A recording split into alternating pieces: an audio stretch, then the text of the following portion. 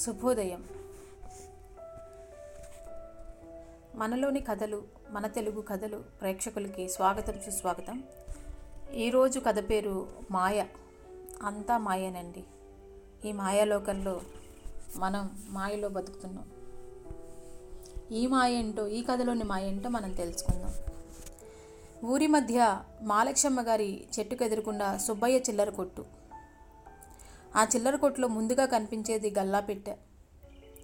ఆ గల్లాపెట్టె ఎదురుగా సుబ్బయ్య నిండైన విగ్రహం. తుమ్మబెరడు లాంటి శరీరంతో నుదుట తిరుమణి తిరుచూర్ణాలు నిలువుగా దిద్దుకొని కూర్చున్నాడు సుబ్బయ్య. సుబ్బయ్యకు ఎదురుగా త్రాసు. అది విచిత్రమైన త్రాసు. దాళా చూపించమని ఎవ్వరూ అడగరు. సిబ్బెలకు అడుగున మైనపు ముద్దలు అతికి ఉన్నాయి. గొలుసులకి ఏవో పసుపు కొమ్ములు, గుండ్రాళ్ళు వేలాడగట్టి ఉన్నాయి. దాళా సమంగా ఉన్నట్టు చూపించటానికి ఈ అలంకారాలన్నీ. ఇక రాళ్ల సంగతి సరే సరి. కొన్ని తూనీకి రాళ్ళు, కొన్ని గుండ్రాళ్ళు, అవేమిటి ఎవ్వరూ అడగరు. రాళ్ల సంగతి అలా ఉండగా గిన్నెలు, డబ్బాలు పడికట్టు కట్టడం సుబ్బయ్యకి మాత్రమే తెలిసిన విచిత్రమైన కళ. మొగ్గు ఎప్పుడు గిన్నె వైపే. ఏమిటి పెద్దమ్మాయి పురిటికి వచ్చినట్టుంది, ఏమిటో నీరసంగా కనిపిస్తున్నారు అంటూ మాటల్లో పెట్టి పడికట్టు కట్టి యువతల పక్క చెంగున తూనీకి రాయి పెట్టేసేవాడు. వస్తువుల తూకం విషయంలో ఒక్క నూనె బొట్టు కూడా ఎక్కువ జారనిచ్చేవాడు కాదు. సరుకులకు వచ్చిన జనం ఎక్కువ అవుతున్న కొద్దీ అష్టావధానం చేసేవాడు సుబ్బయ్య. సరుకులందించే ఇద్దరు కొడుకుల్ని ఊపిరాడనిచ్చేవాడు కాదు. ఒరే బెల్లం అందుకో, నీ దుంపతెగ, ఆవాలు తీసుకురావడం ఇంతసేపా? శనగ నూనె అడిగితే నువ్వుల నూనె ఇచ్చావెంట్రా వెధవా, చెమట, ఇలా శాపనార్థాలతో తరిమేవాడు.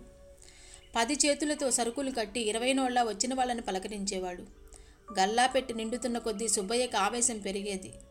కాశీ తువ్వాలతో చెమట తుడుచుకుంటూ ముందు అరలాగి చిల్లలంతా తాకేవాడు. హాయిగా ఒళ్ళు చల్లగా ఉన్నట్టు అనిపించేది. రెండో అరలాగి నోట్లు ముట్టుకునేవాడు. శరీరం గాలిలో తేలినట్లు ఉండేది. పక్కనే ఉన్న పద్దు పుస్తకం పట్టుకుంటే ప్రాణం చేతికి వచ్చినట్లు ఉండేది. మనుషుల ముఖాలు చూడగానే అరువో బేరమో కాదో తెలిసిపోయేది. సుబ్బయ్యకు అప్పు ముఖాలను వెంటనే పట్టించుకునేవాడు కాదు. ఓ వెంకయ్య వచ్చానడుకోండి, సుబ్బయ్య గారు ఆ పిలుపు సుబ్బయ్యకి వినిపించదు. ఎదవ సచ్చినోడ, ఎన్నిసార్లు చెప్పాలరా, కుంకుడుకాయల సాల్ తీసేయరా అని సుబ్బయ్య గారు. పుల్లమ్మ, నీ బేరం కాలేదమ్మా, కొనేది పావల, మళ్ళీ బెల్లం కొసరు. సుబ్బయ్య గారు పోలి, ఆ ఉప్పులో చేయి తీయి, వచ్చేది లేదు చచ్చేది లేదు, చస్తున్నాం ఈ చిన్న బేరాలతో. సుబ్బయ్య గారు. అప్పటికీ చెవికి సోకుతోంది ఆ పిలుపు. విసుగంతా ముఖానికి పులుముకుని, ఏంటి వెంకయ్య చూస్తున్నావుగా, నాకేమన్నా 10 చేతులా? చెవిలో ఒకటే రోదా? ఏం కావాలో చెప్పు.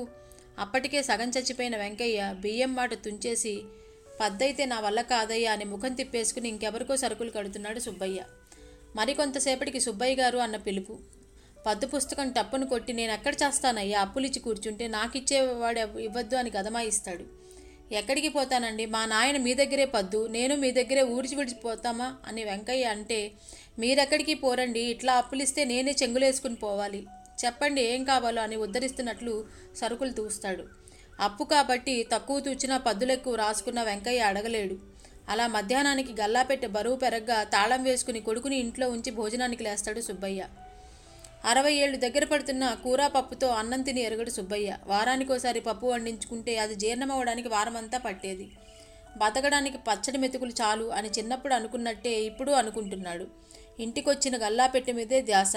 కుర్ర సన్యాసి తూకం సరిగ్గా తూస్తాడో లేదో అని గొంతులో మెతుకులు సమంగా దిగకుండానే పరుగు పరుగున కొట్టుకెళ్ళిపోయేవాడు. రాత్రి ఇంటికొచ్చి డబ్బు సంచి ఇనపెట్లో పెట్టి తాకట్టు నగలు తాకి చూసుకుని ప్రామిసరీ నోట్లను పరామర్శించి వేసిన తాళం ముమ్మారు లాగి అక్కడే పడుకునేవాడు. రాత్రిళ్ళు అన్నం తినటం మాని 10 ఏళ్ళయింది. చిన్నప్పుడు మరమరాలమ్ముకునే తను ఇంత వాడయ్యాడు. 10 ఎకరాల పొలం, 2 ఇళ్ళు, 40,000 రొక్కం అన్నీ చిల్లర కొట్టు మీదే సంపాదించాడు. పెళ్ళాన్ని కాదు కదా, కొడుకుల్ని కూడా నమ్మకుండా కడుపును కట్టుకుని సంపాదించిన సుబ్బయ్యకి ఆఖరి రోజుల్లో ఏం తిన్నా ఇమిడేది కాదు. ఇంగ్లీషు డాక్టర్ ఖరీదని అరసోలడు కందిపప్పు ఇచ్చి ఆయుర్వేదం మందు తిన్నాడు. అయినా కుదరలేదు. ఉపోషాలు చేస్తున్నా, రోగంతో నీరసించిపోతున్నా కొట్టుకు వెళ్ళడం మానలేదు. కొడుకుల్ని నమ్మలేదు. ఓ రాత్రి వేళ సుబ్బయ్యకి ఉన్నట్టు ఉండి ఆకలేసింది. పిలిస్తే ఎవ్వరూ లేరు. ఎవ్వరూ పలకలేదు. తనే వంటింట్లోకి వెళ్ళి గిన్నెలు చూస్తే అక్కడ 2 కూరలు, పప్పు. వాటిని చూసి సుబ్బయ్యకి వెన్నెముకలో చలి వచ్చింది. పెళ్ళాం పిల్లలు ఇవి వండుకు తింటున్నారన్నమాట. కోపంతో వణికిపోయాడు. పచ్చడి, చింతపండు, చారు తప్ప తెలియని సుబ్బయ్య ఆ కూరలు ఎట్లా ఉంటాయో చూద్దాం అనుకున్నాడు. కానీ చీ అనిపించింది. పెళ్ళాం పిల్లలు చీచీ అనుకుంటూ రొప్పుకుంటూ గదిలోకి వచ్చి పడ్డాడు. పెళ్ళాం పిల్లలు మాయ అని శాస్త్రులు గారు చెప్పింది జ్ఞాపకం వచ్చింది. సుబ్బయ్య గజగజలాడిపోతున్నాడు. పెళ్ళాం పిల్లలు మాయా మాయా మాయా అని గొణుక్కుంటూ డబ్బు సంచులు, ప్రామిసరీ నోట్లు గుండెలకి హత్తుకుని ప్రాణాలని విడిచాడు. ఇదండి ఈ డబ్బు మాయ. ఇంతటితో స్వస్తి.